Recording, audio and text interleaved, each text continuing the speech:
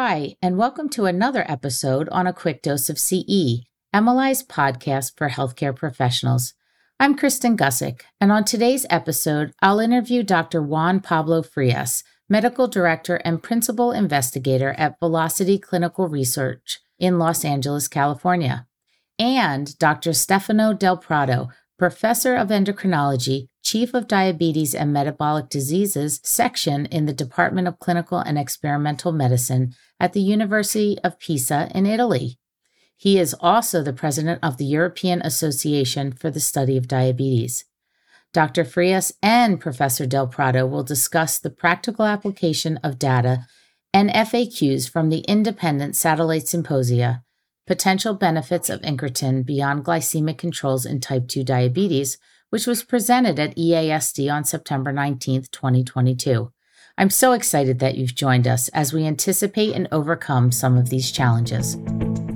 If you wish to participate in this activity for credit, visit www.mlieducation.org/a-quick-dose. You're listening to A Quick Dose of CE, MLI's podcast series for healthcare professionals. We will be joined by leading experts to discuss current issues that are facing the practice of medicine, blending objectivity and consensus into highly personal decisions celebrating the uniqueness of our patients. Let's get the conversation started. Hi, Dr. Frias and Dr. Del Prado. We are so grateful to have you both here with us today, especially in light of all this publicity that we've seen in first-in-class dual agonists, the tirzepatide. It's been getting so much publicity. It was approved by the FDA right before ADA and then the EU right before EASD, so there's really a lot of buzz around this drug. Dr. Frias, can you help us to understand what's meant by dual agonism and why it seems to be making such a difference in the lives of patients with type 2 diabetes? Yeah, absolutely. So nice to be here. Thank you. And we've had so-called selective GLP-1 receptor agonists from 2005. So these are medications that bind to and agonize the GLP-1 receptor.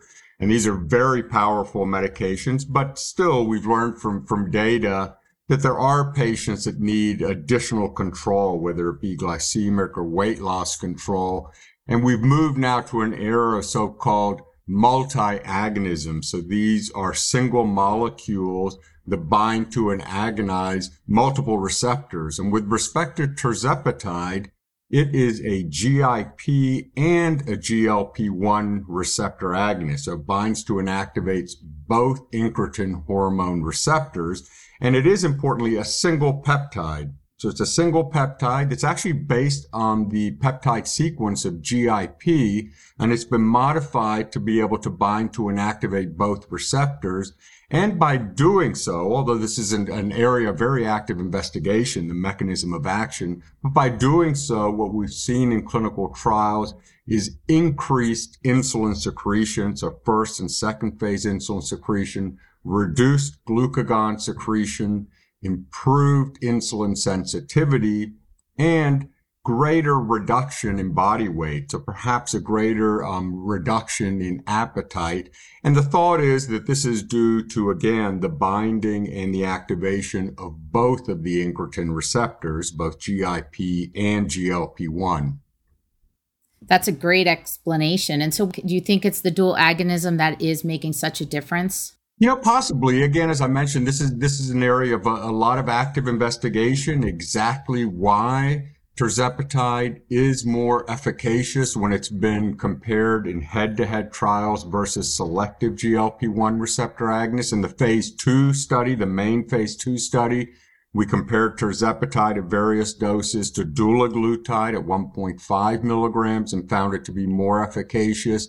And in phase 3, in a study called SURPASS-2, it was a head-to-head study looking at tirzepatide 5, 10, and 15 milligrams versus semaglutide, which is the most potent of the selective GLP-1 receptor agonists, at 1 milligram once weekly, and found that the 3 doses were more efficacious than semaglutide for both lowering glycemic parameters and also lowering body weight. So we know that it does work more efficaciously. We're not exactly sure why, but it is more than likely the fact that it is binding to and activating both of these receptors, which coexist in many tissues. And actually, there's some tissues that only have GIP, such as adipose tissue, and some tissues that only have GLP-1 receptors, such as gastric tissue. That's great. And Dr. Del Prado, how do you see tirzepatide fitting into the treatment regimen in patients with type 2 diabetes in the EU? Let me remind you that, the ADA and the ESD has been producing since 2006 a consensus for the management of type 2 diabetes. And the last version has been released at the time of the 58th annual meeting of the European Association for the Study of Diabetes. This has been a recommendation that has been followed worldwide. And what has been recommended in the latest version is that we need to have a more holistic approach of people with type 2 diabetes, a more comprehensive approach, for a very simple reason. Type 2 diabetes, yes, is heralded by hyperglycemia, but type 2 diabetes is syndromic in nature. In other words, together with the impairment in glucose control, there is also cardiovascular risk factor, and very often people with type 2 diabetes are overweight, if not, frankly, obese. Now, you can look at this, and the reason why I'm making this premise is because you can look at that, and realize to which extent that tirzepatide may satisfy some of the needs that have been highlighted by the consensus, which is control of glucose, reduction or control of body weight, control of cardiovascular risk factor, and potentially, because this is the fourth element of the consensus, to identify organ damage in people who already had some problem with their cardiovascular system or their kidney system. And now it is interesting to see how the tirzepatide can really satisfy each one of these four elements here. In terms of glycemic control, Dr. Frias just mentioned, as compared to existing GLP-1 receptor agonist, tirzepatide has been proven to provide a clinically meaningful impact into glycemic control. Just to give an idea, more than close to 90%, 85% of the people achieve an A1C over the one or max that has been so far explored 2 years of an A1C lower than 7%. But what is even more astonishing, and it to my eyes because it is unprecedented, is up to 30-35% of the people reach an A1C level lower than 5.7%, which is the upper limit for the normal range of A1C. In other words, for the first time, we had something that has been, at least initially, suggested and proved that we can normalize glucose control. So with respect to glycemic control, there is great opportunity here. Now, body weight control, tirzepatide is very much effective. It can reduce, by more than 10 kilos as compared to placebo. But even when you compare the efficacy of tirzepatide versus semaglutide, you can still gain 6-7 kilos of body weight reduction, with more than 35% of the people achieving a weight reduction greater than 15%, and 90% of the people treated with tirzepatide within the SURPASS program, which is the clinical development program, achieving at least a 5% reduction in the body weight. So here is another, point that can be met. And then is cardiovascular risk factors, and cardiovascular risk factors are different in nature. It is high blood pressure, dyslipidemia, but it's not only that. It's impaired kidney function. Low GFR and albuminuria are independent cardiovascular risk factors. And nowadays, we have also realized that there is another condition that can really impact the cardiovascular risk factor of people with type 2 diabetes, which is the fat in the liver, NASH, NAFLD, and NASH. Now, there are data, and the data available suggest that tirzepatide is associated with a long-term improvement up to 2 years of the lipid profile, with reduction in triglyceride, LDL cholesterol, and non-HDL cholesterol, which is an even better marker of atherogenic lipoproteins in the circulation. It can reduce by 4 or 5 millimeters of mercury systolic and to a lower extent diastolic blood pressure. It can reduce, at least in a secondary predefined analysis of one of the trials exploring the efficacy and safety of tirzepatide, reducing the progression of impairment in the glomerular filtration and reducing albuminuria, which are, as I said before, two independent cardiovascular risk factors. And there are data also suggesting that may reduce the amount of a fat in the liver, in other words, reducing NAFLD and NASH. So altogether, this will bring to the potential for protection of the organ damage. And there are some initial hints, although there are specific studies that are going to look at the cardiovascular protection that we can obtain using tirzepatide in people with type 2 diabetes. And actually, that is going to be a very important study because this is going to be the first study where one drug is compared to another drug that has been already proven to provide cardiovascular benefit. In the SURPASS-CV, tirzepatide will be indeed compared to dulaglutide. So this is really an incredible learning curve. We have a great opportunity. We need to dig into this opportunity, but I think that we need to learn really how to take as much as possible advantage of this opportunity. I agree. And you mentioned obesity. How is it treated in the U.S., maybe differently or the same as it is in the EU? I know that one of our things I wanted to talk with you about was about the label, but if we could just dig into the obesity component for a minute. Dr. Frias, could you compare how obesity is treated in the United States compared to maybe the EU, or elaborate a little bit on how obesity and diabetes is treated in the U.S.? Yeah, what I could tell you about obesity is, as Dr. Del Prado mentioned, most of our patients with type 2 diabetes are overweight or obese.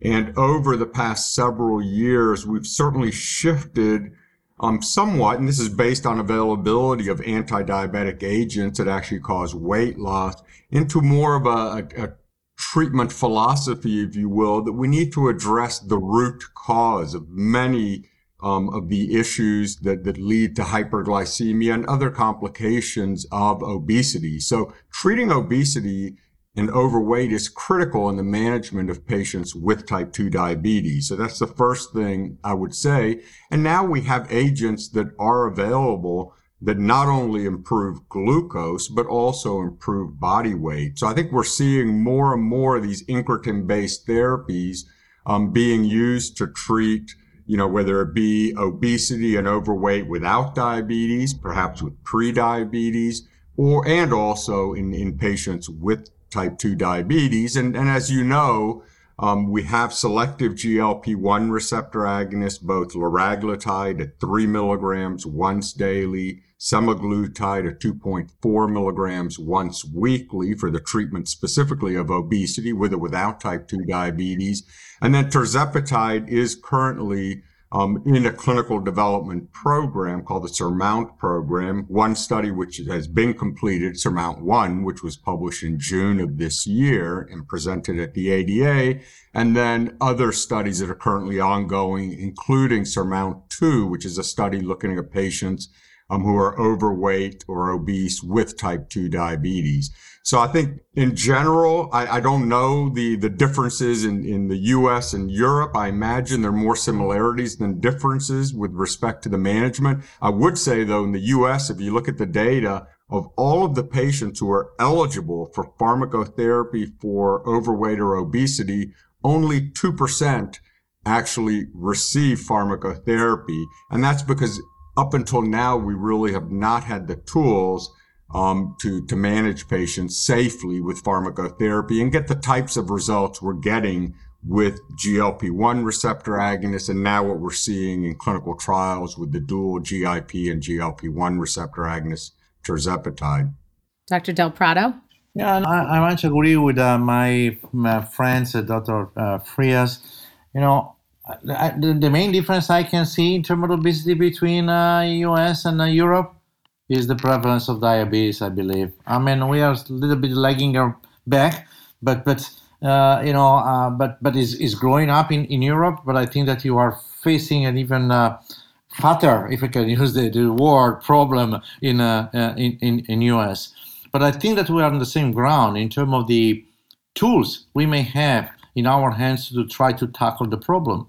And the problem is really that we haven't had in the past any significant pharmaceutical intervention that really was able to provide a long-standing and sustained effect in terms of weight reduction.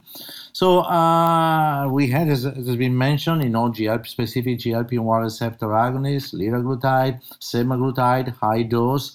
By the way, in our system, Europe is more universal in terms of the coverage and reimbursement. But, for instance, in my country, the GLP-1 receptor agonists are fully reimbursed for people with type 2 diabetes, but not for people with obesity. So the people with obesity can take advantage of this treatment, but they have to pay out of pocket. So whether having a more effective treatment, as tirzepatide seems to promise, and the result of the SURMOUNT trials has been very, very exciting, is a problem that we're going to discuss and see in the near future. So I do see a difference in the prevalence of obesity. I do see that we face the same problem in treatment of diabetes, and I think that on both sides of the pond, we are looking at tirzepatide as a new opportunity. Okay, and the last couple of minutes that we have, Dr. Frias, do you want to kind of take us on a journey through the tirzepatide PI, the label? What really stands out to you? Yeah, so in the U.S., tirzepatide was approved by the FDA in May of this year, of 2022, and shortly thereafter became commercially available. So it's indicated for adults with type 2 diabetes for the management, as an adjunct to diet and exercise, I should say, for the management of hyperglycemia. And importantly, it comes in 6 doses in the U.S., and each of these doses are in a single-use, once-weekly pen with a hidden needle, and the doses are 2.5, 5 milligrams, 7.5, 10, 12.5, and 15 milligrams. And I think what stands out, I guess, is a safety and tolerability profile. I think this is very important, which is quite comparable to that with the GLP-1 receptor agonist, with GI side effects being most common, but generally manageable in the clinic, but it's something we need to discuss with our patients. Also, for patients who are initiating tirzepatide, who are on either insulin secretagogues and or insulin, it can augment the risk of hypoglycemia with these agents, so we should consider proactively reducing the doses of these agents.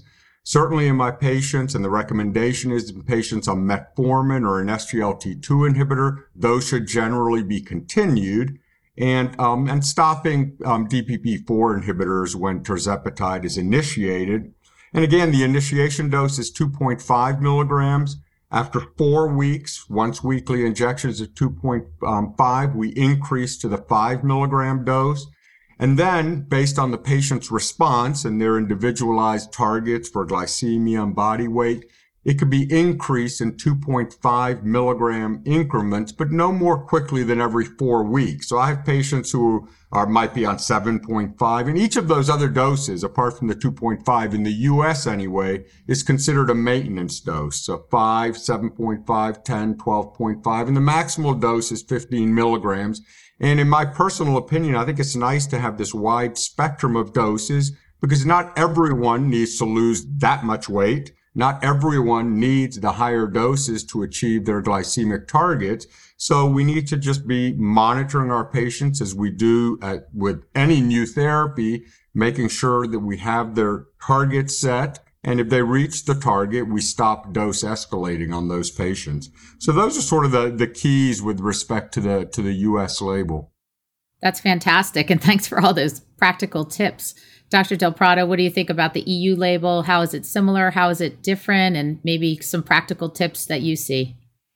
Yeah, the label from EMA is a pretty broad one because, is a typical indication suggesting the use of monotherapy for tirzepatide if people are not tolerant to metformin. But after that, tirzepatide can be added on top of every existing treatment. Of course, I much agree with Dr. Frias that if you have a DPP-4, it doesn't make much sense, to use the component of a GLP-1 stimulation and the concomitant use of DPP-4. There's never been a study showing that the GLP-1 stimulation together with an inhibition of DPP-4 can provide any further advantage. So I totally agree with that.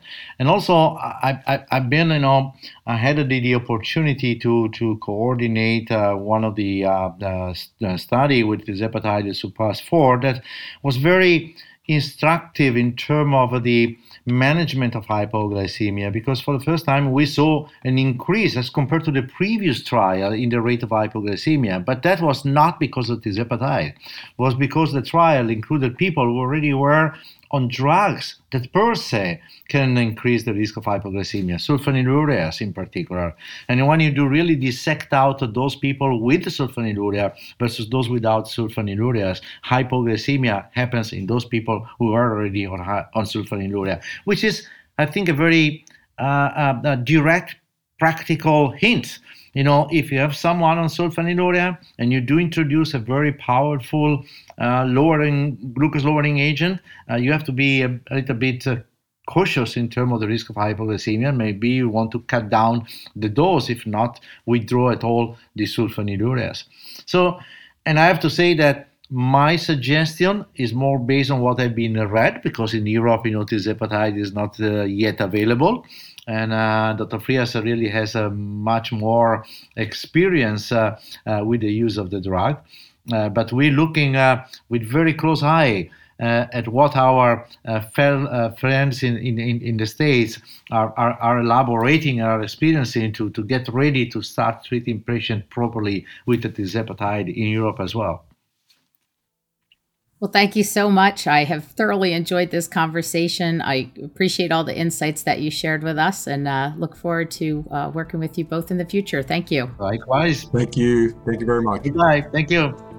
Thanks for listening to this episode of A Quick Dose of CE, MLI's podcast series for healthcare professionals. We can be found on Apple Podcasts, Spotify, and wherever you find your podcasts. You can also subscribe at www.mlieducation.org/A Quick Dose to be notified when new episodes are released, and even provide your own suggestions for future episodes. We'll see you next time.